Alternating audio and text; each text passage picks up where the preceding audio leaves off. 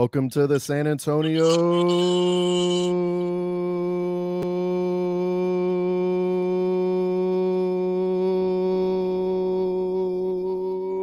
FC FanCast. I'm your host, Royce. With me today are my three cohorts, my three co-hosts. Let's go the regular diamond. We got Robert on first. Robert, how are you? I'm good. I'm just trying to stay cool in this heat, excessive heat. So hanging in there. Excited to be here. Let's talk some soccer. Yeah, I'm in my garage, and I've had my AC in my garage going for about 30 minutes. It's still like 90 degrees in here. It's killer. Rafa on second base. How are you, Rafa? Rafa's on mute. I mean, the consummate professional. Sore. Sore after Saturday. Trying to recover. It's our star, dude. Was it from taking out the piñata, the locomotive piñata, or what are you sore from? With RC? He's big time now. He's big time. Yeah, seriously. I know. I'm surprised he's on the show. I'm surprised he's not getting endorsement deals. Harry's on third base. Harry, how are you? I'm here. Nice and chilling. Had some internet issues, so kids home playing Xbox, wife on the TV. Me got TV with the Nuggets up 4, hoping to clinch tonight. So go Nuggets. Never thought I would see the Nuggets win a title, and they still may not. But unlike Spurs fans, the Nuggets have not had 20 years of great history. So that's fair. The Avalanche just won a championship in last season. Well, you got the Broncos that have won titles. How many have the Vikings won? Yeah, we'll get back to you. I mean, sideswipe. Sidetracking it. The Avalanche have won multiple titles. Avalanche have won a couple, yeah. The Rockies, they've been to the World Series and didn't work out very well. No, that didn't. But the Nuggets, this is their first time in the finals in 40 some years, I think, in the league. So, with the ABA, probably even more than that. But I remember listening to them on, I'm old enough to where in Western Colorado that you listened to AM radio when it was dark and cloudy and hoped you can pick up the coverage of the matches. And back in the Alex English, Kiki Vandeweghe, that era back in the 80s. And it was always the Spurs and the Lakers, and very similar to kind of what it's been recently. But the Nuggets, hey, they might be able to finish this off. But, as we've saw with the Heat, Ray Allen, in case they have a Ray Allen moment here, it's not over until that's correct. The clock hits zero. I know that as a partial Spurs fan, being in San Antonio 20 some years. So yeah, that was scarring in 2013 for sure. I'll never forget. They had the ropes up and the ropes came back down. All right, well, let's move on into San Antonio FC things. Titles with everything but our that's a fair comment as well. Stan Kroenke can go kick rocks. He's very popular in St. Louis, I heard as well. Yeah, what he did to the city of St. Louis, he can kick rocks. Like he is hated there. The taxpayers. He's not liked in Denver either. Let's be honest. He's not liked anywhere because he's. Oh God! But you know what? He doesn't care. He just collects all that money. So. You know who else doesn't like Stan Kroenke? Or the owners for the NFL that had to give him like $5 billion extra to build SoFi, and they already need to do upgrades to it, and it can't even house a World Cup final. So unbelievable. I don't like the independent discipline panel. I'd liked them last week. When we did our show on Wednesday, we're like, hey, Stoneman got a suspension. Friday evening, Stoneman was in the lineup, and USL Championship slipped this in. They made an adjustment to the discipline report and did not make any notifications out to anybody. But due to an error in the IDB process, the suspension was overturned. No clue what the error was. Nothing from San Diego, nothing from San Antonio, nothing from the league outside of that one line, and Stoneman in the lineup. Zero accountability, absolutely. And this is kind of our first experience with the new administration for USL, as they do have a new president. And hey, not looking great right off the bat. I don't know what this means. I don't know if it's because they got a yellow, they can upgrade it to a red, which I have seen before, or if somebody just forgot to turn in their paperwork on time, which I've also seen before. Barcelona. It sounds like La Liga and Man United. Yeah, Man United's also guilty of it. During the whole David De Gea saga, but yeah, this is Bush League. What am I going to tell you? It's Bush League. Dude kicked out. Very violent foul on Moabu. Deserved a straight red. Got a yellow. And he doesn't even serve the suspension that the league said, yeah, he deserves a suspension. It's Bush League. What am I going to tell you? Robert, how do you feel about it? I mean, it's just like they're not very transparent with like what the process is, what the paperwork, what exactly the violation was. It screams like conspiracy theories. Like that's all that runs through your head is like, so like the $100 handshake, or did someone complain enough to have it overturned? I mean, we know San Diego had to complain. We know San Diego had to complain about something. There's no question about it. It's as simple as that. They wouldn't have overturned. The only reason why they would have said, "Hey, the process was overturned," is if they appealed the suspension based on X. It's just there's no context, no explanation, no understanding. Like it's like they're making it up on the fly. Like you win, and we're just here to like, okay. There's nothing against Nate Miller and his spitting allegations either. Yeah, we didn't hear about that. From anywhere. Make it up a completely nefarious lie about a team and just like, oh yeah, we'll sweep that under the rug. Yeah. Okay. Rafa, how do you feel about it? This has Nate Miller all over. that little punk just crying all the time, crying to the league. He wants to have it his way because he knows that there's no other way to win a championship by just having the officials on his side. So it's just ridiculous, it's clear cut. You saw the foul. You saw how it was a dangerous foul too. That red should have stayed on there, but I don't know what the league is thinking. And I mean, I think San Antonio also really kind of needs to kind of push them a little bit and say, hey, give us a full reason why this was taken away. It's not even a red. It's like the intent to injure. Like there was nothing. Yeah. Literally, like his intent was to foul through. It wasn't anything like it wasn't a hard foul. It was an intent to injure. He literally, for whatever reason, figured like, let's do this. And there was no remorse either. Like, that was the thing that got me. Okay, you went in for the hard foul. Let's say it kicked higher than what you anticipated. You don't just turn around and walk out and then taunt the San Antonio thing here. What press box is Matt in? Does anybody know what he's in the press box? Is he in does he want to get in on the show? Is he in the what is it, the backstage or whatever? No, backstage? nobody's here. Is press box code that he's in the send? I mean he got interviewed, so he's big time now. So maybe he's just telling us y'all suck, and I've moved beyond y'all. I don't need.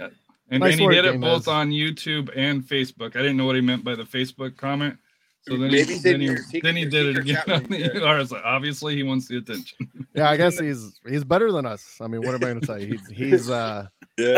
He's going full Nate Miller, and he's just letting us know he's better than us. How I feel about it, I think it's more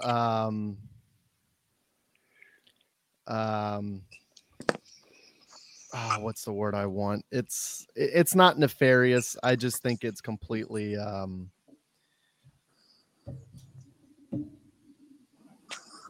it's a lack of responsibility on their part. I don't think it's necessarily nefarious. I don't think they're doing anything evil. I don't think there's any conspiracy about it.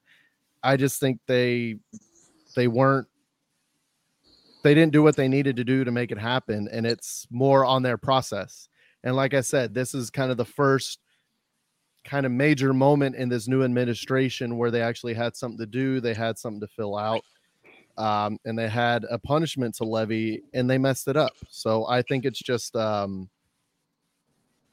yeah, I don't think, I think this is a lesson learned from the league, but I think it's from a lack of understanding rather than, actually trying to be nefarious with this. But at the same time, learning moment, learn from it league. This is a good league. I just think the transparency was the big issue. It doesn't help. That doesn't help either. And I'm not gonna argue with that. That's 100% it. But anyway, it is what it is. But what am I going to tell you? We'll see what happens in the future. Hopefully they lock it up, because right now it's pretty disappointing. Do you think maybe for next year, maybe they need to install VAR for USL for stuff like this? They do, but the cost, that's the issue. Like, it comes down to I call BS on the cost. It is. Because you could have somebody watching the feed from Orlando or pardon me, from XFL. Tampa, watching the ESPN Plus. Like, I know we're going to get to it. The offsides for El Paso's first goal. There's not clear. You don't see the two don't match up from where the ball kicks and when they receive it. We think he's offside. Of course, El Paso's like, no, hey, he was great. So there's not that clear evidence. On this one here, there was clear evidence of the foul. There's been clear evidence of other things to where they could go through and whistle down. Especially on red cards. To me, that's where they could look at it. But that's the idea. Goal scoring opportunities where the ball goes into the goal. We've seen that once or twice. I don't think it was against us, but once or twice this year where a goal was scored and they didn't count it because it bounced right back out. So there's things that they could do. Is it perfect? No. But the big reason that I've heard the reason why they don't do it. And we'll use Vegas as an example. I was about to say Vegas. Yeah. Think of their camera angles when it's like this. Is when it's like you can't even see anything. Like, how can you render a judgment on that? It has to be even. Why do you think USL lacks transparency across so many categories: appeal decisions, player wages, transfer fees, club revenue? Because nobody, I hate to say it, nobody really cares. Nobody pays attention outside of us.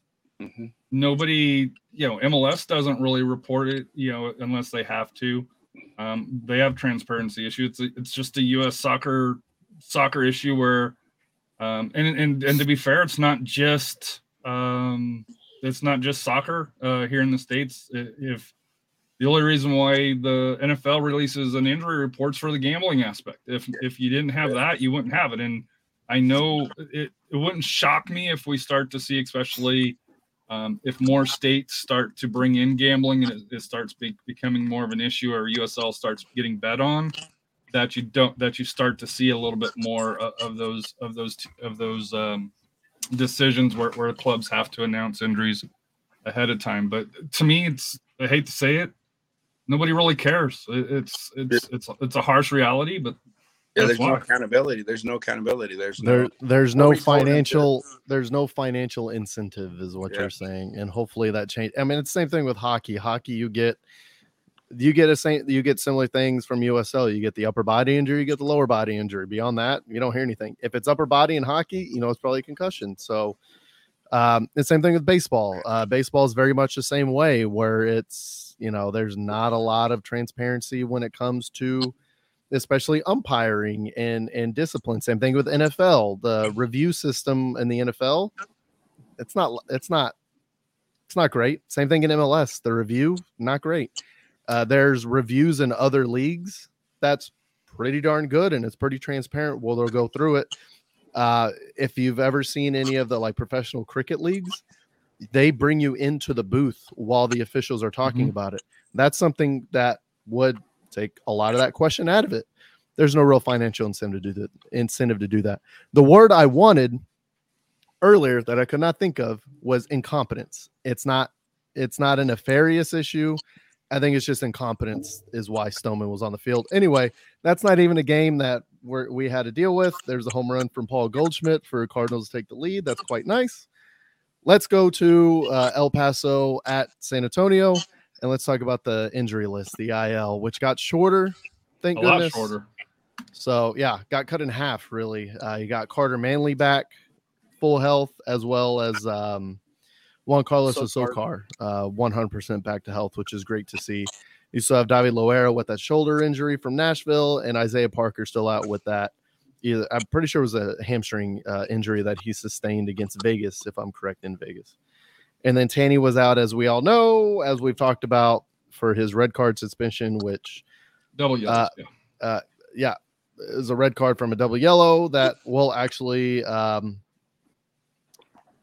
we'll touch on more later because we have a little bit more to talk about in this game that has to do with that. So let's move on to lineups. So the lineup came out far. Manley went right into the starting lineup. Garcia, Tainer. So Tainer moves over to his preferred slot. Maloney, Abu, Gomez, Rita, Jorge, Justin, or JD, and Sam. On the bench, you had Mercado, Juan Carlos Azocar, PC, Batista, Nacho, Pirano, and Hansen. So you had 6 starters on the bench.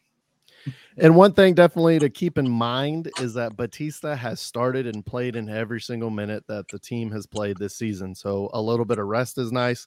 He's also on yellow card suspension watch. So this also helps him try to get through that. So kind of 2 things there. Let's swing it out to Rafa. Rafa, how do you feel about this lineup?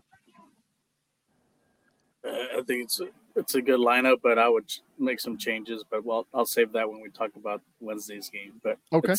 But you saw it's what you kind of saw the last game minus, Manley coming in. Like I said, it's great to see him back. I know he had that little setback, but because Manley was very important for us last year, and it's good to see him, on the pitch. Absolutely. This is a 3-5-2, right? Yeah, a 5-3-2 basically. 5-3-2 or 3-5-2 depending, but yeah, pretty much. I would agree. So the lineup, as you can see on the screen, if you're watching on YouTube, which if you can, please like and subscribe. It helps keep the algorithm up and highlights our show a little bit more easier for San Antonio fans and USL fans as well. So please like and subscribe both on YouTube and if you can on your podcasting platform. If they offer a rating, please like and subscribe on there as well. But 5 stars, please. 5 stars, yes. Far, Tainer, Garcia, Manley, the back 3. Gomez, Maloney on the wings. Abu, Fernandez, and Zuhair. Hernandez. In the Hernandez. And then Big Sam and JD up top. So pretty standard lineup at this point, right? I would agree. I think the only difference is it's crazy to think that Sam's been on the bench because Tanny's kind of been out playing him a little bit, but hey, we're here. But yeah, it's typically Tanny and Dylan, and it just kind of seems like Dylan has chemistry with anybody on the field, which is insane. But it goes to show you, dude. Yeah, exactly. It goes to show you that earlier this season, when he wasn't on the field, we're a different team than him on the field. So let's go and hit those highlights, and let's go over some of the gameplay. And these highlights are brought to you by ESPN Plus, YouTube, USL Championship. Thank you, everybody. There's a couple teams here that both want to end. Field's not looking good. Yeah, that was the first thing I noticed. Yeah. It was when Crystal Palace was here starting to Oh, the linesman was really looking at the ball instead of looking at the offside.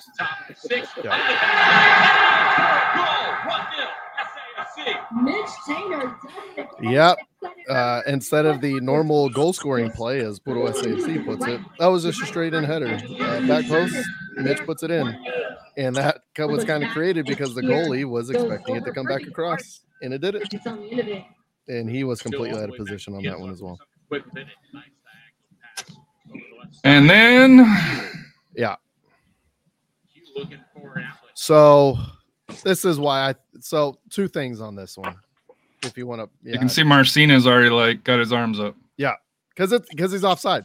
So what happened on this one and why it's very obvious that he's offside. And I know people are going to be like, oh, the camera angle.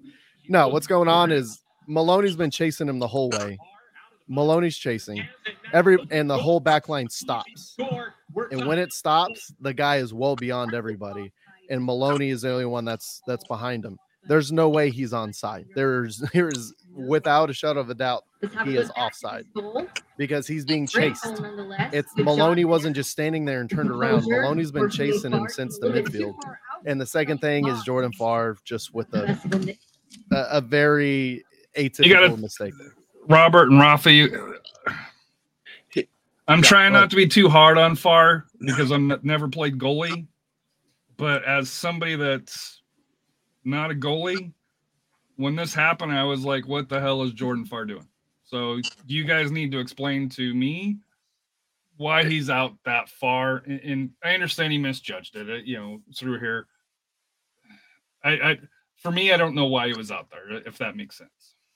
It's almost like he initially felt that they were going to call it offsides, and all of a sudden then decided that he needs to make a reaction to the ball.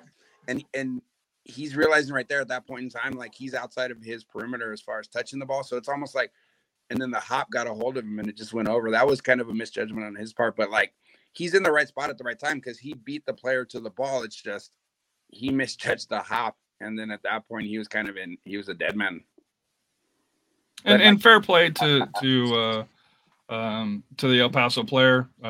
He slotted in, wasn't an easy angle. It was a really nice finish. Yeah, that was a really nice finish from that angle. It's just a tough angle. Unfortunately, a little bit too far outside the box and got the best of him there. 10-point this pass. Towards back post. Headed out. Maloney's there to receive. Recycles service towards the six. Headed into the back of the net. And let the offside ridiculousness begin. I lost count at 10 offside for San Antonio. How many were there, in fact? Let's go look at the stat because it was in. This one, I think, was out of the two goals that were, this one was probably a little bit clearer on. That one before that, though, like Dylan wasn't the offsides guy. If they're calling Sam, maybe, and someone else, but Dylan, he didn't seem offsides in that goal. The other two, maybe they may automatically raise the flag, but they didn't affect the player or anything, and he kind of raised the flag prematurely. But there were two times that San Antonio FC. JD, what are you going to say on that one? Anyway, there are two times that SAFC was called offside that there's no way they were offside. Number one, we have a screenshot of it where Justin Dillon would have been one-on-one with the keeper, no guaranteeing he scores. But he is one-on-one with the keeper, and it's called offside. And there's no way he was offside. He was on the front shoulder of the defender, and he's staying there with his back to the goal. Ball gets through. JD turns and goes and gets called offside, not offside. And the second one was Sam later in this first half. He goes, or I'm sorry, it would have been the first half. He goes. And then he comes back on side and checks. And after he checks, the ball comes through, and then he runs, and the ref puts his flag up, not realizing that Sam had checked back and then come in at about 4 or 5 steps. So we had 8 offsides. We had 8 offsides, correct. That's what I was going to say. And how many did El Paso have? Anybody? Anybody? 0.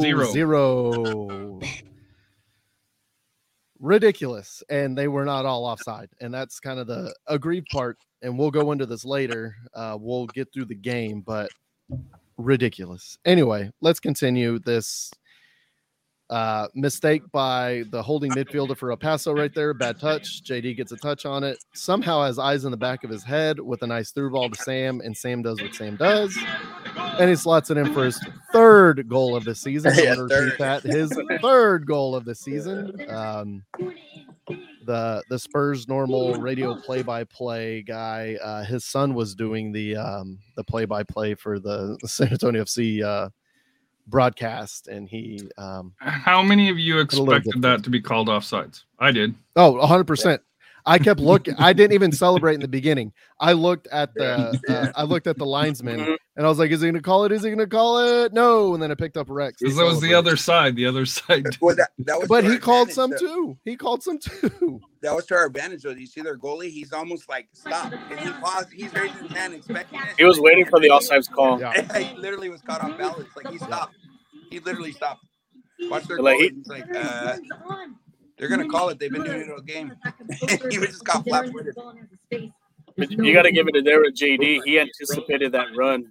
That's a ridiculous play by JD. It was basically like a no-look pass there. It's an insane play by JD. Being fouled. Being fouled. It's back heel with his left foot right through to Sam. Ridiculous play. First tonight, and it's a big one. And that's why we missed him so much after the Loudon game for those few weeks he was out, because that's what he provides. Continue. Hold on.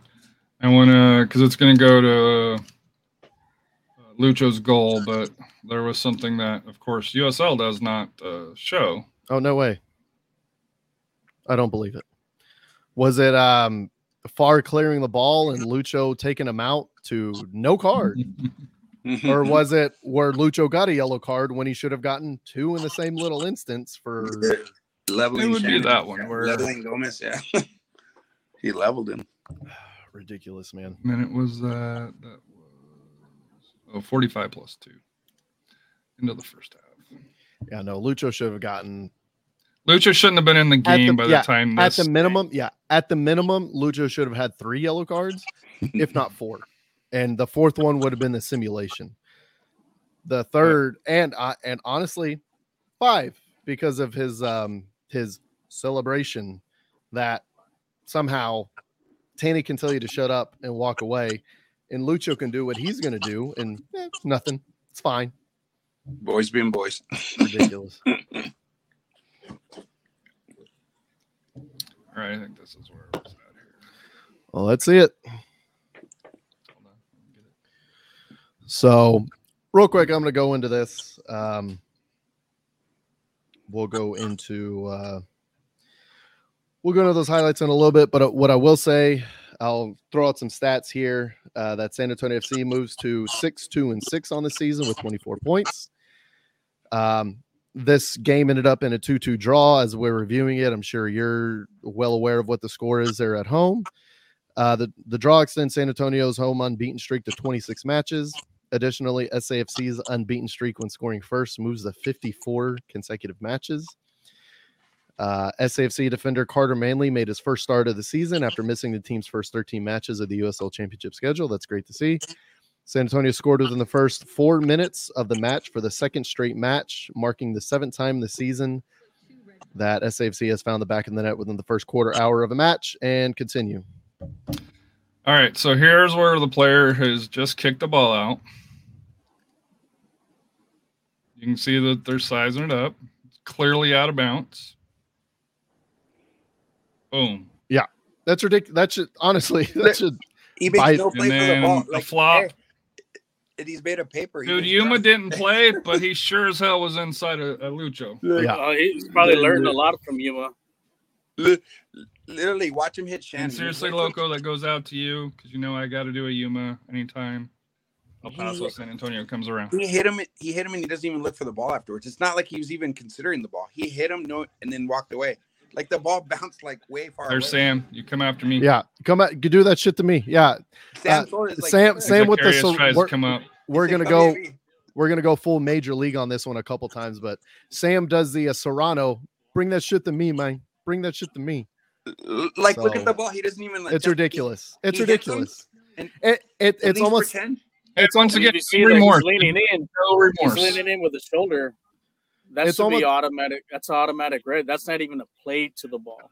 It's almost the same thing with Stoneman on Abu. Like, should the league look at this? It's not as egregious as a kick, but it's a shoulder and elbow to the back and nowhere near the ball. I mean, if he runs it, if he runs into Gomez, maybe he puts his 2 hands like that to kind of slow his momentum. That's understandable, but you can see that's clear intent. And here he comes. So we get a taunting, 2nd yellow, and yeah, Katie's got it right. It's a red card. What did Mitch get a red card or yellow card for? He didn't do anything. He didn't do anything. That guy flopped. I think he got a yellow for Lucho flopping. I think the ref's like, I got to give a yellow for this. I'm going to give it to this guy. Wrong guy. That was simulation. Wrong guy. It's dumb. Unbelievable. It's fucking unbelievable. That's all it is. What are you going to say about that? It's unbelievable. It's dumb. And if someone's eventually going to get hurt, it's ridiculous. And then before this, even before this happens, after that happened, and before this happens, there is a 50-50 ball that Jordan Farr wins outside of his box, and Lucho goes sliding in and takes out Farr's shins from him and almost breaks his leg. A foul. It's only called a foul. The ball is gone. Lucho was sliding out of control and he injured Farr. Farr was down for a while, which I still don't understand why we only had 7 minutes at the end of this game. Anyway, let's continue. Took out Farr for a good 5 minutes as Farr recovered. Just a foul. That should have been easily a second yellow. Lucho should have been off for, like I said, 3 or 4 different times. And then this happens. I will say the goal is world class, though. We know Lucho from his time here. It's Lucho being Lucho. Class. Yeah, it's Lucho being Lucho. We know who he can be. Absolutely. And like, we don't not expect that from Lucho, but at the same time, if he deserves to be off the field and not even on the field at the time, what are we talking about? What are we talking about? He should, at this point, he should have 3 yellow cards. He has 1. But we've seen that. We saw that for, was it 2020 with us? Mm-hmm. And that's ball game. So. Yep. So this one hurt though. Yeah. I'm not gonna lie to you. This one felt like a loss, and I know we're gonna get into this next. This felt like we lost 2 points. Absolutely. I felt like it was 2 points taken from us. Because we outplayed them. 100% we outplayed them. And here's where we're going to kind of turn into, is Coach Marcina doing the right subs, putting the right lineups out there? Because we'll go Hernandez and Pirano. Hernandez has been playing better. Pirano was in there. He was in there for what, almost a half or 35 minutes. I watched the game at home, and I remember him having the ball once, maybe, of any significant time. So to me, I don't understand how Pirano fits in this system this year. Because it doesn't seem like San Antonio does a lot of the, like when it was him and Jose, the little one-on-one dribbles and get it in and then cross it in. This team at this point is not doing that. Now, I think the team is running at this time. The team is running a lot better with Hernandez in there than Pirano. But I'll agree with you. But like, isn't there a thought to maybe like the management of minutes? Like, USL season's a grind. That's a long season, but you gotta have some consistency though. But if you don't manage minutes and you overwork some people, I mean, I'm not saying that you're wrong in terms of, yes, he's been much better, like product, like what he's been doing lately, absolutely better fit. But at the same time, you don't want to grind these players, like, because Marcina's system's known to do that. Look at the injury list; it's finally clean. And when's the last time we saw this? Like, he just maybe, not to say that we have to trust Marcina. In my mind, he's always shown that he's earned it. Yeah, he's earned it. So, like, we just got to stay the course, in my mind. Like, just continue to, like, but you're not wrong. Hernandez lately has been shining way better and been fitting way better. And what he showed this game, he even showed a little bit of nasty. Go back to the Pop days. With the smile. Yeah, so to me, I mean, he's being feisty. He's being physical. He's being defensive. But it also comes into to me where I bring this up, and I think we see this, Hansen up top, because you need your forwards to be in form. And to me, Hansen earlier in the year when he was getting minutes, he was getting goals. And now we're starting to see, like, this game, and last couple of games he's had opportunities. And I don't know if it's just because he's not getting those consistent minutes, like I'm sure he expected when he came to San Antonio. It's just, to me, and it's one of those, first world problems where, hey, I'm complaining about having too good of talent on the bench. Where, if you go to RGV, they'd be like, hey, I'll welcome this any day. Don't get me wrong. But I do wonder if sometimes and you guys have said this 100 times, that it's a marathon, not a sprint. And San Antonio is not peaking yet. You got to have concerns if you're an El Paso fan that, hey, maybe you're peaking a little bit or way too early because you're on a 9-game nine game unbeaten streak.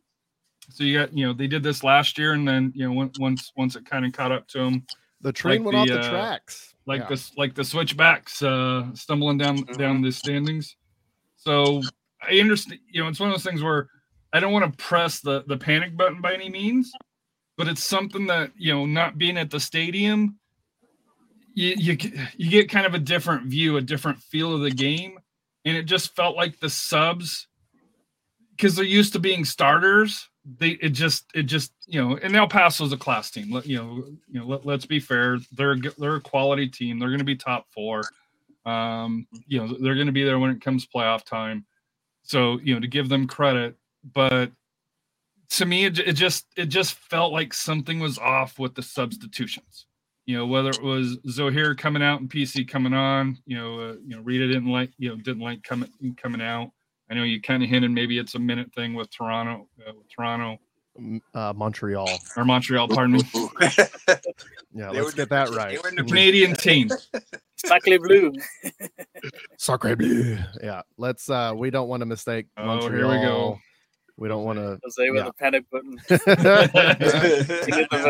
Gordino knows. Talk Harry off the ledge.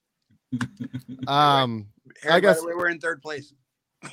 Yeah, correct. The sky's not falling, and we are the best. Remember last year we were in the same position last year, like in second behind Colorado, and then we finally made our move in July and August, and that's when we really turned it on. So, like I said, these teams are, like I said, they're peaking right now. Eventually, the injury bug is going to catch up to them. They may not have the same depth as we do, and it takes, like I said, look at Sacramento. I know they're still winning, but they lost their best player. Eventually, that's going to catch up to them. If they get another Sacramento's injury. deep like we are, to be fair. So, but that was a huge player that they lost, and that really. Yeah. I mean, that's like with us, maybe losing like they lost their PC or something. Yeah. So I think it's not really time to hit the panic button. I think it's.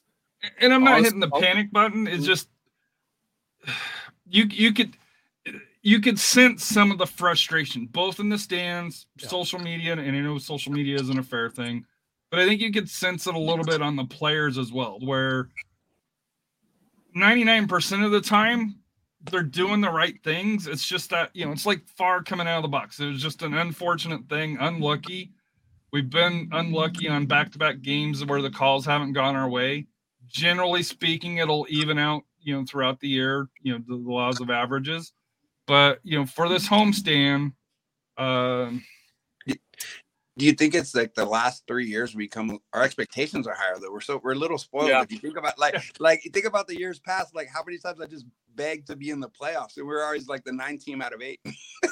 so I mean, it's not a bad thing to have that much talent, and it's understandable. But hey, Jose, we got Sunderland coming in. We got Sunderland coming into town. We got to have a decent field. I think maybe you can kind of compare like with Louisville. How they have all the talent every year. Their expectations are always high and stuff. I think for us, we're trying to be that standard, and we just have to, like I said, have patience and on this team. But like I said, also the games that we play is also the matchups. What players are the right matchup. I think El Paso, they probably were fearful of Toronto, and they covered him good. They said, you know what, if we let him get the ball, he's gonna hurt us. And then, like I said, El Paso had no answer for Hernandez, so maybe you're right there, Harry. That maybe they should have kept them on a little bit longer, or play the full 90. But it's all going to come down, like I said, to matchups. What how the other teams scout us and do their game plan. So, but we just, like I said, I think last year no one knew how to scout our team last year, and that's what we took advantage of a lot of those games. This year, I think they kind of see what we're doing, but we also have to reinvent ourselves. I think Marcina needs to kind of do that, kind of get away from that little bit of log ball. I think we need to add a little bit more possession, be a little patient, send the long balls when we have 1v1s, with their clear 1v1s attack. But I think we need to hold on to the ball a little bit more to set up play, and this is where Hernandez can really shine here, because he's going to be feeding the ball. Same thing with JD; he's going to be feeding balls. I think that's what we need to start doing from here on out. I'm going to take a different tact on this. I think there is an issue with some of the subs. And I think this is going to be a learning process. So one of the things that really stood out to me, and it stood out to me for a few weeks, is that we normally, when we get toward, the 60th or the 70th minute, we'll take one of our big boppers off up top and we'll put a dribbler on. And kind of the issue with that is we already have a tired forward up there, and it's their job to hold the ball and to create space. And then you're going to try to have a guy dribble. In this game, we had Hansen come on and we had Pirano gone on, which Hansen just kept getting beat up, and hopefully his injury, he had to come off again. He was subbed in and he had to get subbed out. And it had to be concussion related. And the reason why is we had 6 subs and 4 sub windows. So the only way that we could have done that is if it was a head injury with I hope he's all right, because it didn't look good. But what I would like to see, the only change that I would like to see in the subs, and I think where we lose a little bit of it, like I said, if you want to bring Sam off, because I understand bring him off, he may be on a minutes limit. Also bring off JD and put on Nacho and Nico, or Nacho and Christian. Have Nacho create that space, because we've seen the service he provides. He'll be on the back shoulder of the center backs for the opposing team, and he'll win headers, and he'll bring him back for whatever dribbler to win. So I think that would possibly help. It would be something to look at. I'm sitting here in my garage talking about the team. The guy's in charge of the team. He knows a lot more about them than I do. I'm just saying it's worth possibly to take a look, because it is kind of noticeable whenever you bring on 2 dribblers that the other team gets more of a high line to stop those dribblers, and then they do the counter press that we're used to doing. So we definitely have seen that. Pirano definitely needs some more playing time. Go ahead. What about this comment? Marcin isn't sure the balance of the front line or how the players work together yet. Keeps taking off the focal point for runners when we're already struggling to feed them, which I think is what you're kind of talking about here. That's exactly what I'm saying. And this, once again, this is a thing that it's a thing I've talked about in seasons previous, and this is the thing that we're always going to go with, is you have to find that chemistry. Players need more time on the field together to build that chemistry together, to know where one another's going to be. Case in point, JD backheeling with his left foot, eyes to the other goal, boom, straight to Sam for a goal. That only comes from chemistry. That only comes from being on the field together, knowing where each other are going to be. So that's just what we got to build up. And Jose put a comment. Also, remember that summer transfers are usually a hit for us. Let's wait and see where could we use the reinforcements. I'm going to push back. I think they've already got the summer transfers in. I think this year we may see a transfer out. Yeah. Could just be. Because or a loan out, or transfer, or mutual decision, something to where, because there's a lot of talent that's not even in the 18. Yeah. That we have. So I don't know if, unless loans get recalled, I don't see us really making that big splash this summer. I think Marcina, and this is why we're probably still kind of struggling a little bit. They had the late build on the roster initially. They had all the injuries up front, as Royce has said, many times here. So they accelerated bringing in the transfers. So I don't expect, barring injuries or recalls of loans, I don't expect us to be super active this year. I would have to agree. I think we got that bit of business done already in May and I guess April and May, and where we normally would be in July right now, which is good because now we can build that chemistry and we can get better. A lot of the teams like Sacramento, like you said, El Paso, they're peaking right now. We haven't peaked yet. And that should be scary for every other team in the league, that we have not peaked yet. And our potential is way up there. We'll peak later, as we normally do. This is what we normally discuss. July, August is typically when this team really comes together. And hopefully, the stars align again and we make that big playoff run. So let's get off of that. It's a draw. Feels like we lost 2 more points, but at the same time, it's a draw. So let's go over our mentality monster of the match. I'll go first. Harry, fire away. So mine goes to the supporters. This is from San Antonio FC, with it being Pride Night. And I know San Antonio FC did a trying to blank. I want to say a cover story, but then I know that's not the right word.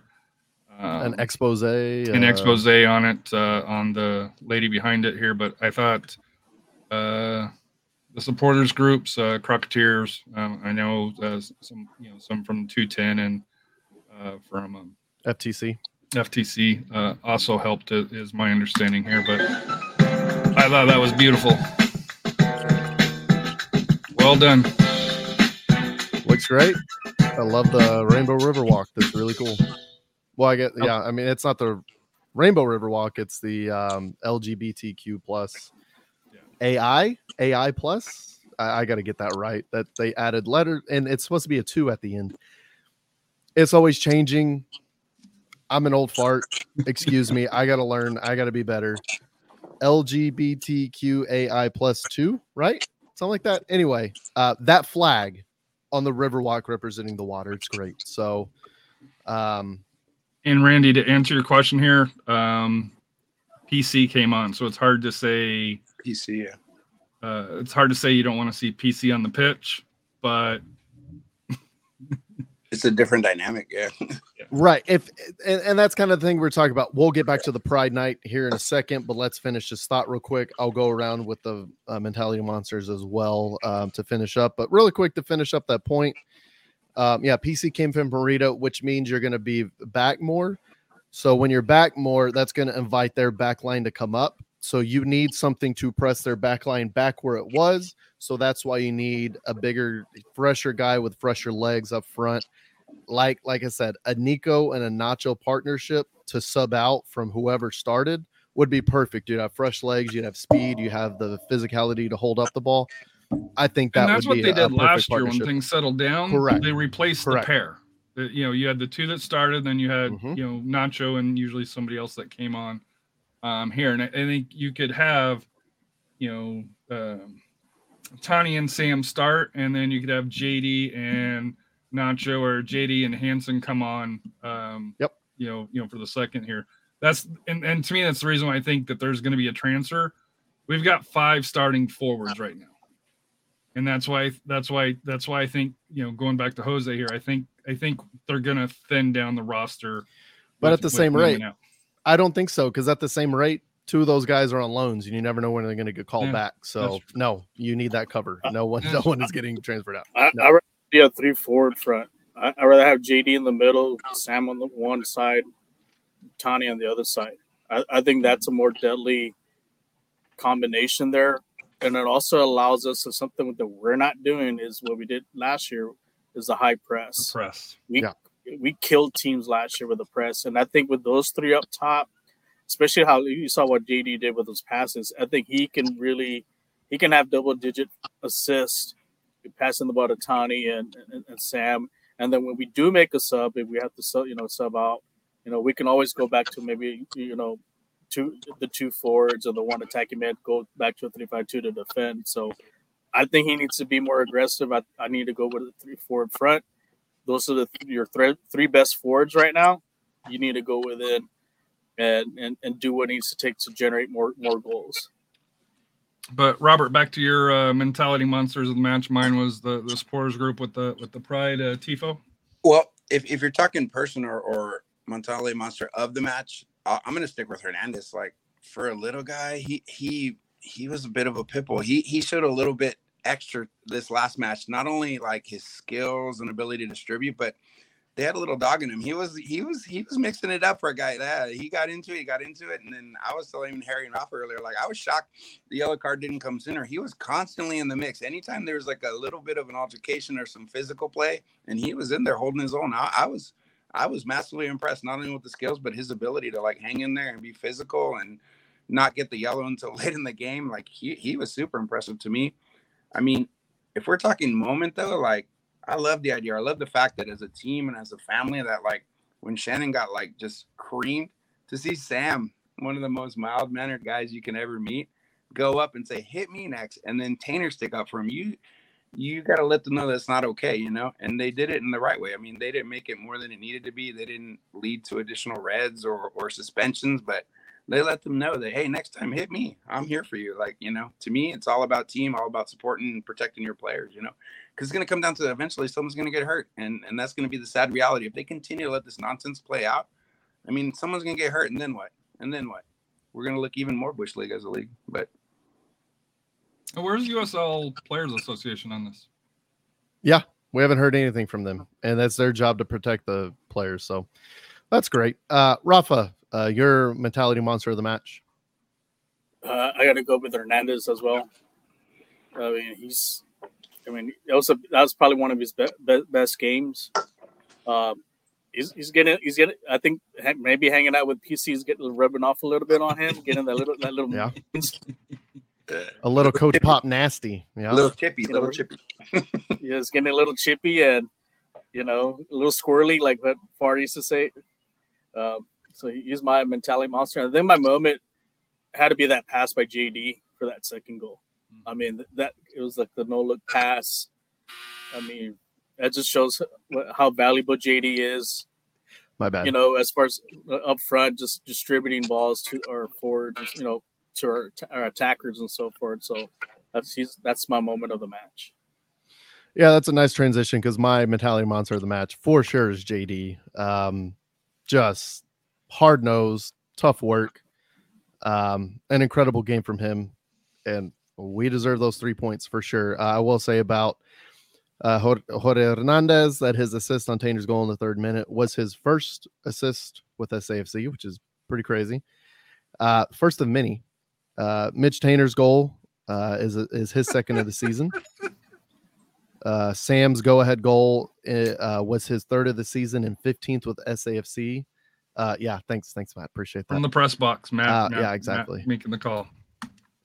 Think you're better than me. Anyway, Sam's go-ahead goal was his 3rd of the season, 15th with SAFC overall, and JD's assist was his 2nd of the season, giving him 14 with SAFC to take sole possession of the club record. Justin Dillon previously tied with Christian Pirano with 13. So JD, assist master for SAFC all time. So there you go. Let's quickly touch up on and finish up Pride Night. I thought it was great. I thought what they implemented was awesome. The whole and one thing that I really do want to see SAFC continue to do that they've impressed me a couple times is when we went which game was it? There was face painters for the kids. It was like a kids night almost, and it was great. Rex really enjoyed it. He really had a good time. For Pride Night, behind the East stands, once again they were doing face painting. They're giving away the LGBTQ plus AI plus 2 flags. So it was really cool. And once again, it's the inclusivity of it all. That's all it means. Hey, you're different from me. Cool. You're invited. This is soccer. This is for everybody. That's all it means. We're not trying to say one person's better than the other. We're not trying to do anything ridiculous. All this means is you're different from I am. Awesome. You're also a human. I respect you as a human, and this game is open to everybody. So that's all it means. That's it. Harry, how'd you feel about the whole the night in general and the accoutrement that San Antonio FC and Spurs Sports Entertainment put on? So I've thought about this for a while here. You got to give San Antonio FC credit. First couple of years, they did not embrace Pride Night at all, despite the request from the fans. I believe it was Bree. I don't remember her last name. One of the sales staff that put together unofficially hey, let's try this out. You know, ticket and a scarf or ticket and a shirt. I forget what it was. And I think SAFC saw, hey, there's an avenue that, you know, from the fan base to support this. So to see San Antonio FC to embrace it, and I think they really have through their. Because how many times previously did we complain that they really wouldn't take? I don't want to say take a side, but really comment on social issues where they were kind of RGV like. That just the silence was deafening for their hair. So to me, it made me proud to see the improvement from San Antonio FC, to see the fans,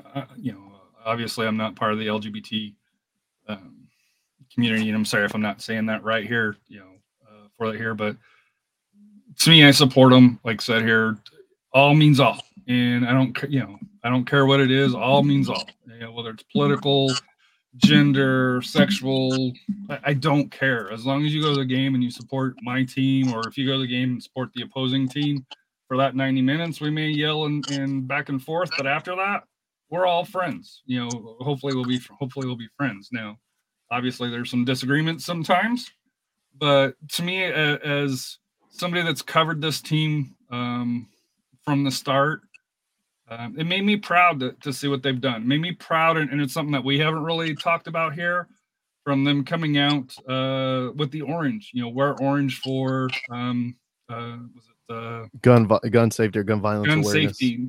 Not saying, hey, take away Second Amendments, but hey, use some common sense on things here. 2 years ago, 3 years ago, SAFC would never ever think about doing that. So yeah. I think for me, just seeing the growth and the embrace, that San Antonio FC has to all of us, all the different fan bases here. And I know there's people that will bitch and moan that, hey, my group isn't covered, or, through here.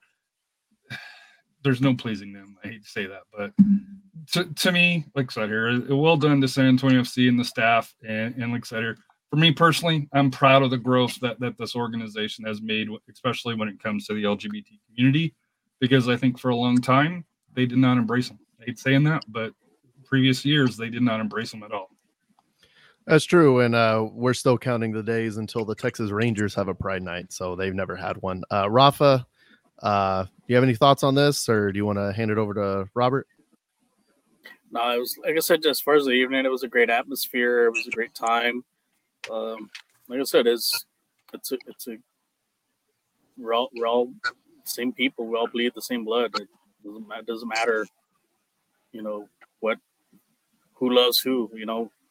That's their inalienable rights to do that. So, but like I said, the turnout was great. The atmosphere was great. And like I said, it was great there at the even at the tailgates too. We had fun stuff for the kids and all that. Like I said, no one's pushing anyone's agenda. It was just a great time celebrating. Like I said, also not only the Pride Night, but also the Copa Aztecas game too as well against El Paso. It was just a fun atmosphere.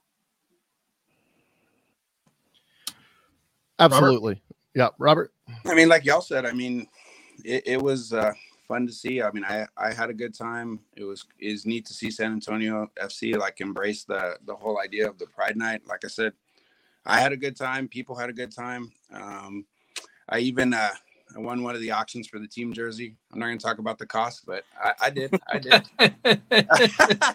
like, it was worth it. It was fun. And then the bunker was lit. I mean, it was great. And I got Rafa was in the bunker. I was about to say, I think you stole my thunder. I was going to say, I got standing next to the rock star the whole game. Like the guy that with all the TV cameos. But no, in all seriousness, I mean, it was a good time. Like you said, y'all means all. Everyone's invited. I mean, just come on in. Let's all enjoy the same thing. Yeah, Spurs Sports Entertainment own RC Buford was in the bunker as well, and there are a lot of pictures of him with the fans, which is great to see. It's definitely not his first time out at Toyota Field during a game, and it's always great to see him out there. So, and with the FanCast flag too. So with the FanCast flag, yeah, we got to make that like our banner or some crap, but we'll figure it out. All right. What about for you, Royce? You asked us. You never really commented on it. Oh, I mean, I commented on it with the flag. I talked about the flags, how they had the stuff, all the accoutrement all over. I thought it was great. The blended it in with others. Yeah. Okay. Right. The t-shirt deal that they had for tickets sold out. I tried to get some a week before the game and they're already sold out. So that's great. Obviously there's the band there. So the rematch. Yep. So let's move on. How are we feeling about the rematch? I will say real quick, let me finish it up with, in our sphere, everyone's invited no matter who you are, unless you're a fan of Lucho Solignac and Stoneman, then no, you're not allowed in. And here. Nate Miller. No, there's still and Nate Miller. Or Yuma. Yuma's another one. Correct. Correct. Like that sign that Robert had. Yeah. No thanks. I don't think, doors back there.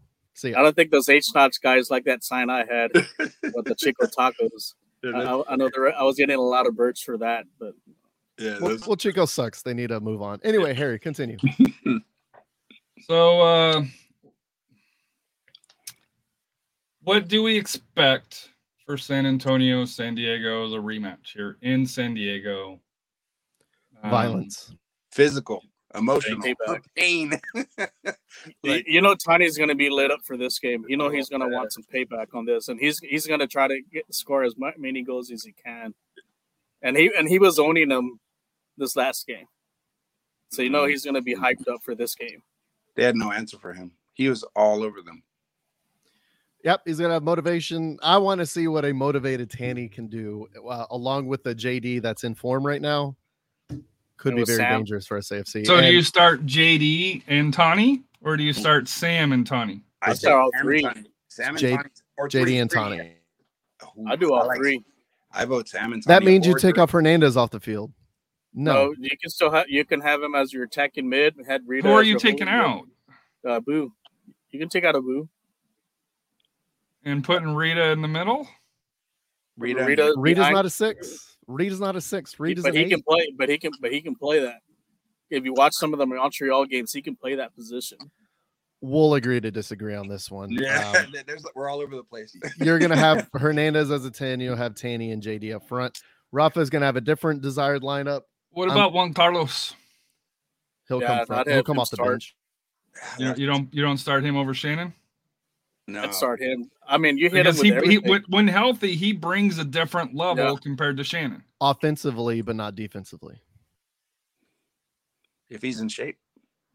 Well, he's in shape. Well, if he's not in shape, then you got Zico Bailey on the bench.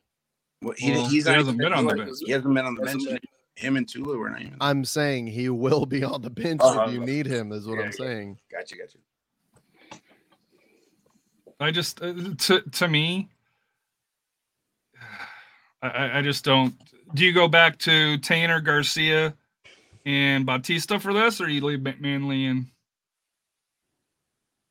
And keep in mind, we got a Wednesday match, and then we're off till the following Saturday, I think it is, 10 days. Right, it's a 10-day away match back in California in NorCal with Sacramento. So I think we do what we did in this one, and you start the same 3: Manley, Tanner, and Garcia. I mean, I'd rather have Bautista get the yellow card at Sacramento than at the game before. I think he's going to be needed for that Sacramento game. It's a tough one because Bautista's in form right now. That's what I'm saying. He's a league leader in how many categories? Manley played really well in that game, and he didn't miss a step. But Bautista's in form. It's really that is a tough decision. That's going to be an interesting. I mean, another thing you can do is with like I say, if you do start Bautista, like if Manley's going to come in, he can always come in for Maloney because he does play that same position outside, and he had in the past and be that. So here's what you could do. Well, you still can't, because if you take Abu out, you could move Maloney in, but you still got to bring in. I don't know. I'm glad Coach Marcini gets paid a lot of money to make these decisions. Randy's got the right idea. It sounds like we're talking like the mind of Marcino. We all have different ideas. That's probably his head every night, trying to figure out who needs to do what. That's what I want to see is that 3-4-3. We've been lethal with that formation. We have the firepower for that. 3-5-2 is more of a defensive holding, try to transition. I think we need for this game.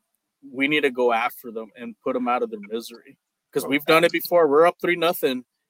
If you can put more pressure on them, especially if they, like I said, they're playing with their backup keeper who's only 16. What? The other guy was back. He's back. The other guy. He's back. Okay. Yeah, I saw him. So if we can get some goals early on, I guess we can start killing some of their confidence.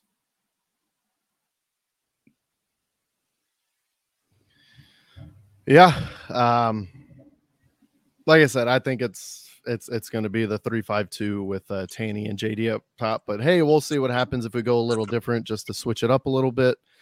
Maybe we that's not even a funny joke. So we'll see what happens on that one. Here is a reminder, though. We should have really said this on top of the show. We are going to have a virtual watch party for the match on Wednesday. It will be through this platform, which is StreamYard. So you will not need to download any additional software. You can just use your internet browser to get in. You can use your phone if you wish. You can use your computer if you wish as well. And just know that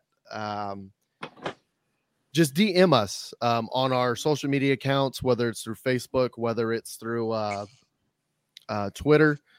For the code to get in. It's not going to be an open thing, because that's the last thing we need is for people to spam the whole thing and it to be a failed bit. So just DM us on one of our social media platforms, like I said, Facebook or Twitter. We'll get you that code out when we create it. We'll create it probably a few hours before the match itself, so it's easily, you just click on it, you'll go to it, you click.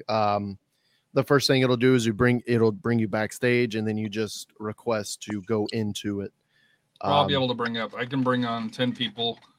We already have one person that'll be committed. It's one of our friendly rivals from Shadow Der Schattenwolf, who is a former Energy supporter, picked RGV for some odd reason. Obviously, he wants some taste of winning, so he's going to come on, and that's cool. It's cool. It's just kind of, he's a big USL fan over in Germany. Prost. Hertha Berlin is his local club over there, and he tweets and suffers a lot because he follows RGV and Oklahoma City Energy. But that's based, and he compounded it by asking him to come onto our show. But hey, so. He's liking the meme, so what does it mean to follow the Energy this year? Yeah, let's move on. So that's why he's following RGV. It's kind of one the same, right? Yeah. There's a question on there by MC. Any thoughts from the pod on Mike Jimenez saying he was advised against talking about SAFC as much as he wanted to? Yeah, that sounds about right. I'm not surprised. But he also said SAFC and UTSA. Exactly. A lot of the media here they think that the money really is in Austin and in Texas wide, so they really want to talk Cowboys here. They really want to talk UT here because they think that's where the money is. A&M, Houston Astros. I'm not surprised, and that's not what should happen. I know there was a big press as well when there was a lot of money in it to have Austin FC be talked a lot on the radio at all, and that was to try to bring money because they think that's where the money is. That's not where the money is. If a show work, right? I know you follow Mike Taylor's show a lot more than I do. I tend to follow the ESPN guys, but they ended that partnership real quick because there wasn't a lot of money in it, and people weren't that motivated by Matthew McConaughey's clown antics and that spoiled billionaire they have up there. So and it's also Austin. Nobody here in San Antonio likes Austin. It's the same thing if there would be a Dallas Cowboys radio in Houston, Texas, who the hell would listen to that? So no.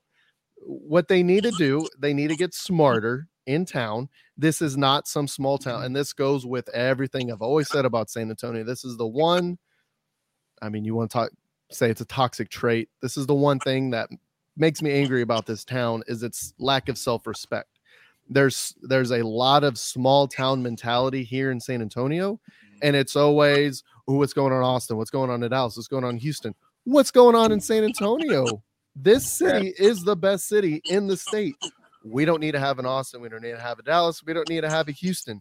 Everything that's going on in this city is worthy of statewide talk. I mean, number one, nationwide, all I've gotten are alerts about Wembyama playing in the league in Vegas, and that's nationwide. He's coming here. Like, San Antonio is a big thing by itself. SAFC, big thing by itself. Sunderland's coming in. We've already had Cardiff City come in. SAFC is a big thing. The missions have had some real top players come through their system. They need a ballpark. We got, we need a new ballpark 100%, and they're still working on that. We had a guy get popped for steroids from the major leagues in our city at our baseball stadium. That's a big deal. Hilarious. That was the biggest thing that I'm gonna cover. UTSA is the highest growing team of any sport just about throughout the country. Throughout the country, I would say, going from the Southland Conference to Conference USA, and now they're going to the American, like within not even 10 years of each other. That might be like a 7-year, 5-year stepping stone. That's insane. The amount of competition. Tatis. And exactly. Tatis. Yeah, Tatis Jr. But UTSA has also won the league 2 years in a row. Like, that is a big deal. They are nationally ranked. There are a lot of people saying they should be number 25 or 24 when the rankings come out. Going from being nothing in 2011 was their first game, or 2012. I was at that game. Time loses all meaning. I'm old. But to go from there that short a time ago, now to be the number 25 or the 24th best team in the nation, insane. And that deserves everything. That deserves a whole city to get behind. And I don't understand why they can, barely get 35, 40,000 people in the stadium. They should sell out that. If you really want football, San Antonio, and you really want to show you want football, pack that stadium for UTSA, because that team and that coach and that organization are more than worth your time. And the tickets are cheap. And the basketball, the tickets are cheap for UTSA. They're not expensive at all. And the convocation center is outdated. We all know that. We need to shout out the softball field and the baseball field. But shout out to the girls soccer team, because they also won the conference championship too. So there you go. Like, UTSA is worth your time. It's worth the money that people would spend. It's not even that expensive to attend those athletic events at all. And they're top class. Do want to kind of make one final comment. We do this show because we love it. Whether it's one person that tunes in or 10, 20, we have probably a good 20, 25 on average, especially if we're consistent, jumps up to about 30 people on average on our podcast. If we as fans want coverage, whether it's Ticket 760, whether it's ESPN, whether it's the Express News, whether it's the Athletic talking USL, we as fans have to be more engaging. We need to be more vocal along those lines. So it's, I understand from the business aspect, and I think for me personally, I think there was other things that were going on with ESPN 1250 and Skip Jimenez, Mike Jimenez for that here. But I do think that if we want the radio stations to talk SAFC, we have to kind of help push it. We need to help, whether it's downloads afterwards, respond, social media tweets, engage on there. And we saw this with the striker, and the striker, they had a lot of flaws, don't get me wrong. But part of the reasons why they cut the coverage was because there really wasn't that demand from outside of San Antonio. And like I said, you can go into a big reason on why, because it was too Austin-centric. I understand that. But as fans, if we want the product, we have to be there to be able to support it. And we need to be, just like going to SAFC, you need to bring your friends, your family along those lines to help promote it. 100%. I completely agree with that. I will say, to be fair to the SA Star 1250 ESPN the radio, yes, yeah. Rudy J and Rob Thompson in the morning, they do interview a lot of SAFC players. So SAFC gets coverage on their radio station more than other radio stations, 100% here in town. But at the same time, I don't know if it's enough. And that would that would be a huge thing for and that's one thing that we've talked about. That would be one huge thing for the organization. That's one thing we've always talked about, is if there's more broadcasting, if we had a local TV broadcast where everybody can watch the games. Even if it's in Spanish. Especially if it's in Spanish. What are we talking about? Liga MX. Well, I don't understand Spanish, but I sure that would be. You can still watch it. It doesn't matter. No, I understand. I understand every other sentence because I'm too busy translating the previous sentence to myself. But if you just have that little bit and that little bit of spread throughout the city, if SAFC or Spurs Sports Entertainment were to end their partnership with the Soccer Factory and were to put their stuff in HEBs and Academy throughout the city, huge, big. If San Antonio FC, here's one big thing that I wish they would do, is have a partnership with either Freetail, maybe Alamo. I'd say Freetail's a little, or maybe even Shiner. Shiner would be even bigger. Have a beer, have a San Antonio FC beer. That would be huge, and that would sell, and that'd become popular. Make it not suck, please. And that would be popular. That would go a long way. It's just those little things to get the logo out there, to get it out there. And we're talking about this after a championship. We're talking about this in our 8th or 9th season. Like they could call it like championship lager, like even like the Commanders and the Brahmas both had beer. Exactly. And to bring it full circle back around to it, it's disappointing to hear that a radio station was trying to throttle SAFC talk, throttle UTSA talk. Allegedly. There's no real, we can't say whether it's 100% factual or not, but it is a rumor out there. SAFC rumor. Well, no, Mike mentioned it. I know. Podcast, I know. We don't know. I know 100%. But we can't corroborate it. So that's why it's a rumor. That's what I'm saying. It's disappointing to hear. And those little steps would go a long way to get this team to where we all would like it to be, especially Spurs Sports Entertainment. It would be great if we could sell out the stadium every night. And those 3 simple steps, I think that would go a long way. So hit us up on social media. What do you think would be some great steps for Spurs Sports Entertainment or San Antonio FC all in one could take to get the club to get the club out there a little bit more? Is it up to the fans to be the squeaky wheel to get the grease on different media outlets to ask, where's the SAFC coverage? Kins 5 loves to cover Austin FC for whatever reason. And I know definitely a few of us, right? A few of us, it's because they're Tenga, and Tenga is, let's not even go to Tenga Media, not worth your time, but go out there and let them know, hey, you're in San Antonio, you're not in Austin. Cover San Antonio stuff. KSAT does a great job of covering SAFC. San Antonio Express News does a great job of covering SAFC. So it's out there. We just gotta, like I said, squeaky wheel gets the grease. But like I said, on social media, let us know what your thoughts are on how SAFC can grow their spread and influence a little bit more. I will say that's why I listen to more ESPN than I do your station there, just because with Chris Duell, and they did the morning show at the Austin, and then Mike Taylor, he fought it to Mike Taylor's credit, but just I think it's 760 made that decision to, and I understand it's a cost, and we can talk, it'd be an interesting conversation long term on the radio compared to this kind of platform of social media, because to be honest with you, I listen to more shows that are on YouTube now that are just as informative than local radio. And I have my favorites that I listen to, but outside of that, if there was a local show that would talk more UTSA, that would talk more San Antonio FC, I would listen to them religiously, honestly. Yep. And I know at least 8,000 people that go to the San Antonio FC matches, 30,000 people that go to UTSA games, they would feel the exact same way. We don't want to hear anymore about UT and whatever quarterback controversy they have going on.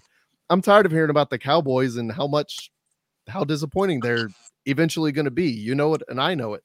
Let's talk about the success we have here in town and not the garbage that we have out of town. And if, like I said, if a radio station were to do that, if you were to have a show that is a San Antonio sports show, then I would 100% listen. I listen to Rudy J is one of my guys. I listen to Rudy J all the time in the morning. That is the morning show of note in San Antonio. And he has a soccer background too. Doesn't really go into it, but he does have a soccer background. Right. So, I mean, 100%. I agree. I listen to Total Soccer Show and the USL show, as well as, there's a couple other USL shows that I listen to as well. And I listen to those religiously. So if you, like I said, bring out a San Antonio sports centric show, I'm listening. I want to hear about UTSA. There's a lot of, I know Zachary Franklin's going to Ole Miss. Like there's certain things like that I've kind of missed, and I just heard about it. Apparently, this is a saga been going on for 6 months, so I would like to know about these things. For UTSA in Alamo Audible, used to be the Alamo Dome Audible, but they got the cease and desist letter for that here. But those guys hustle and bustle. They had golf coverage this year. They had did a great job on covering UTSA baseball. I think they would do a lot more with the basketball if they. Unfortunately, UTSA had a basketball program that you could talk about in a nice manner. But, for football wise, like I said here, Alamo Audible, but, and there's a couple others out there. But I do know that Inside Runner Sports UTS information. Yeah. It's, Inside Runner Sports is a great Inside Runner Sports. But yeah, to me, if you had Javi and the Alamo guys, and I know they sometimes cross mingle, if they did a Saturday show or a Sunday show, it would do well. But. All right. Sorry about that, Rafa. Sorry about that, Robert. Harry and I. Maybe they're interested in us. We can be the grumpy pundits of SAFC or something. So we do have to talk to Rafa here, and we got Royce here. There is a huge match coming up on Thursday. USA Mexico. Anybody care? No. It's going to be 5-0 USA. I mean, what are we going to say? I don't know. You saw the roster that they put out? It's going to be 5-0 USA. Yeah, it's embarrassing. So that's what I'm saying. Dos cero every time. Yep. Yeah. Our roster's MLS heavy. How's Mexico's coming in for this? Is it very light as well? It's a lot of it's young. I think where they're doing is they're taking kind of the same page with the U.S. They're trying to get some of the younger players, and I saw some flashes of it on the last couple of games. I didn't get to see the game against Cameroon, but the other game, I've seen some flashes of it. There's potential there. It's just giving opportunities. I think the biggest thing is, the owners of the all the teams. I think that's the biggest detriment of the growth of the national team. I wish. If they could take that away from them, I think they can do a lot of great things. And like I said, they're getting some of the players, like I said, from Europe, like I think the one Santi Jimenez had a great season with Feyenoord. So that's one of the bright spots there. I think Machin, he did well there with Ajax. I think Dortmund was after him, but I don't know. I think that deal's going to go through or not. It's still up in the air. But it's a kind of like a rebuild, but I think what they're trying to do is get that young talent going, build up some confidence, and then see and then evaluate after this, because I think what they're focusing on is the tournament for next year, which is a Copa America. I think that's going to be the measuring stick on where they're at for 2026.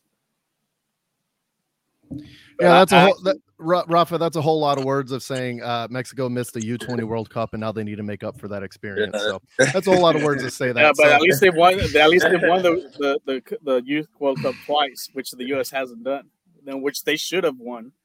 What have you done for me lately, there, Rafa? Because they didn't even qualify. They should have been Uruguay, but they did it. I have to interrupt because we are a U.S.-based soccer show. Hey, Messi's coming to the United States, so. In order to be a soccer podcast in the United States, you got to mention Messi. So we check that box here. And they just signed Di Maria too, as well. Did they actually? All of this is once again. I'm going to cover the same thing we talked about last show. I'm going to cover now. That's a done deal. It's all rumor. There is no signing. No, Messi signed. He signed. But Di Maria, I think he can't sign until the end of June. He still has a contract with PSG until the end of June. He cannot sign. No, but that's pretty much a done deal. His contract. He can't sign with Inter Miami, but he can sign with Apple and all of those who's actually paying him. Yeah. No. Once again, things can happen. Saudi Arabia can go $3 billion, and then Messi can be off to Saudi Arabia. Well, they tried to do that with Modric. They offered him 88 per year, but he signed that 1 year deal with Real Madrid. They signed for 1 more year. A Saudi Arabian team signed N'Golo Kante to $100 million a year. It's messy, so I had to make sure we got that. Congratulations! Congratulations! The now the other one. Now the other hit is Mbappe threw the curveball today. He's going to Barcelona. Yeah, we all know. Hey, but to tie Messi into San Antonio FC, Coach Darren Powell, the assistant head coach, 100%. 1 seat away from coaching Messi. And he will be on the field with Messi coaching him. That's to be let go from the SAFC job. And I mean, salute Darren Powell, our first manager, did 4 great seasons here in town. He gave us the magic that was the 2017 playoffs. I'll never forget Billy Forbes winning that PK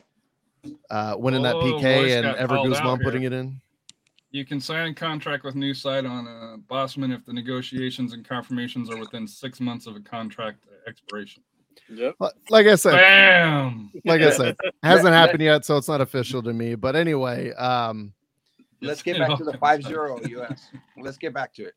Yeah, I mean we can do no. Salute Darren Powell. Darren Powell is now number 2 in the ranking of coaches the end of the year, and he's going to coach. He's under Tata Martino. So that's what's going to happen. They're probably going to bring Tata, and then we'll see what other Argentinian stars they bring Busquets. in. Okay, let's put it this way. We'll see whatever roster rules that Don Garber decides aren't useful anymore. Whatever when does Don Garber rules follow the rules? Correct. That's the whole problem. Is we'll see what Don Garber decides. The MLS. Like, I mean, the Don Corleone of the MLS. It'd be like Batistuta. All those guys are coming back. Yeah. Hey, I know we got to get going here, but we do have to ask Robert this question. What the hell happened to Cook in Minnesota? Why would they release a good running back that was the star of the Minnesota offense? There's a couple reasons. Like, Cook's been known to be half man, half season for the last 3 years, so he's always hurt. And it does come down to money. Like, honestly, it's cash. And the running back and linebackers in today's NFL are not a super valued position. They replace them because nobody runs the ball anymore. You got to be able to catch the screen and stay healthy. Cook can catch, though. That's a little bit different. When he plays.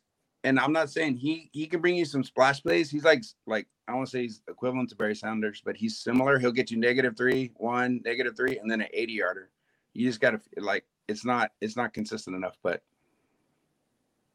All right, well, we're at the fourth quarter, and it's a high-scoring 71-70 with about 12 seconds left. And Denver's struggling offensively here, but let's see if they can close this out here. So, Royce, Rafa, Robert, if you want to close us out, because I want to watch the rest of the finals to see if Denver can bring it home, something that Minnesota cannot do. Is Harry going to be driving down Commerce? Yeah, honking by himself. Yeah, that'll be a good look. They'll be like road rage.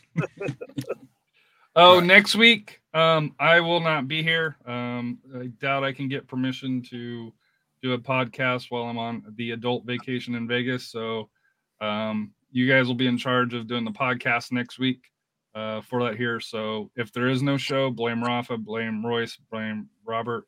I will not be part of it, unfortunately.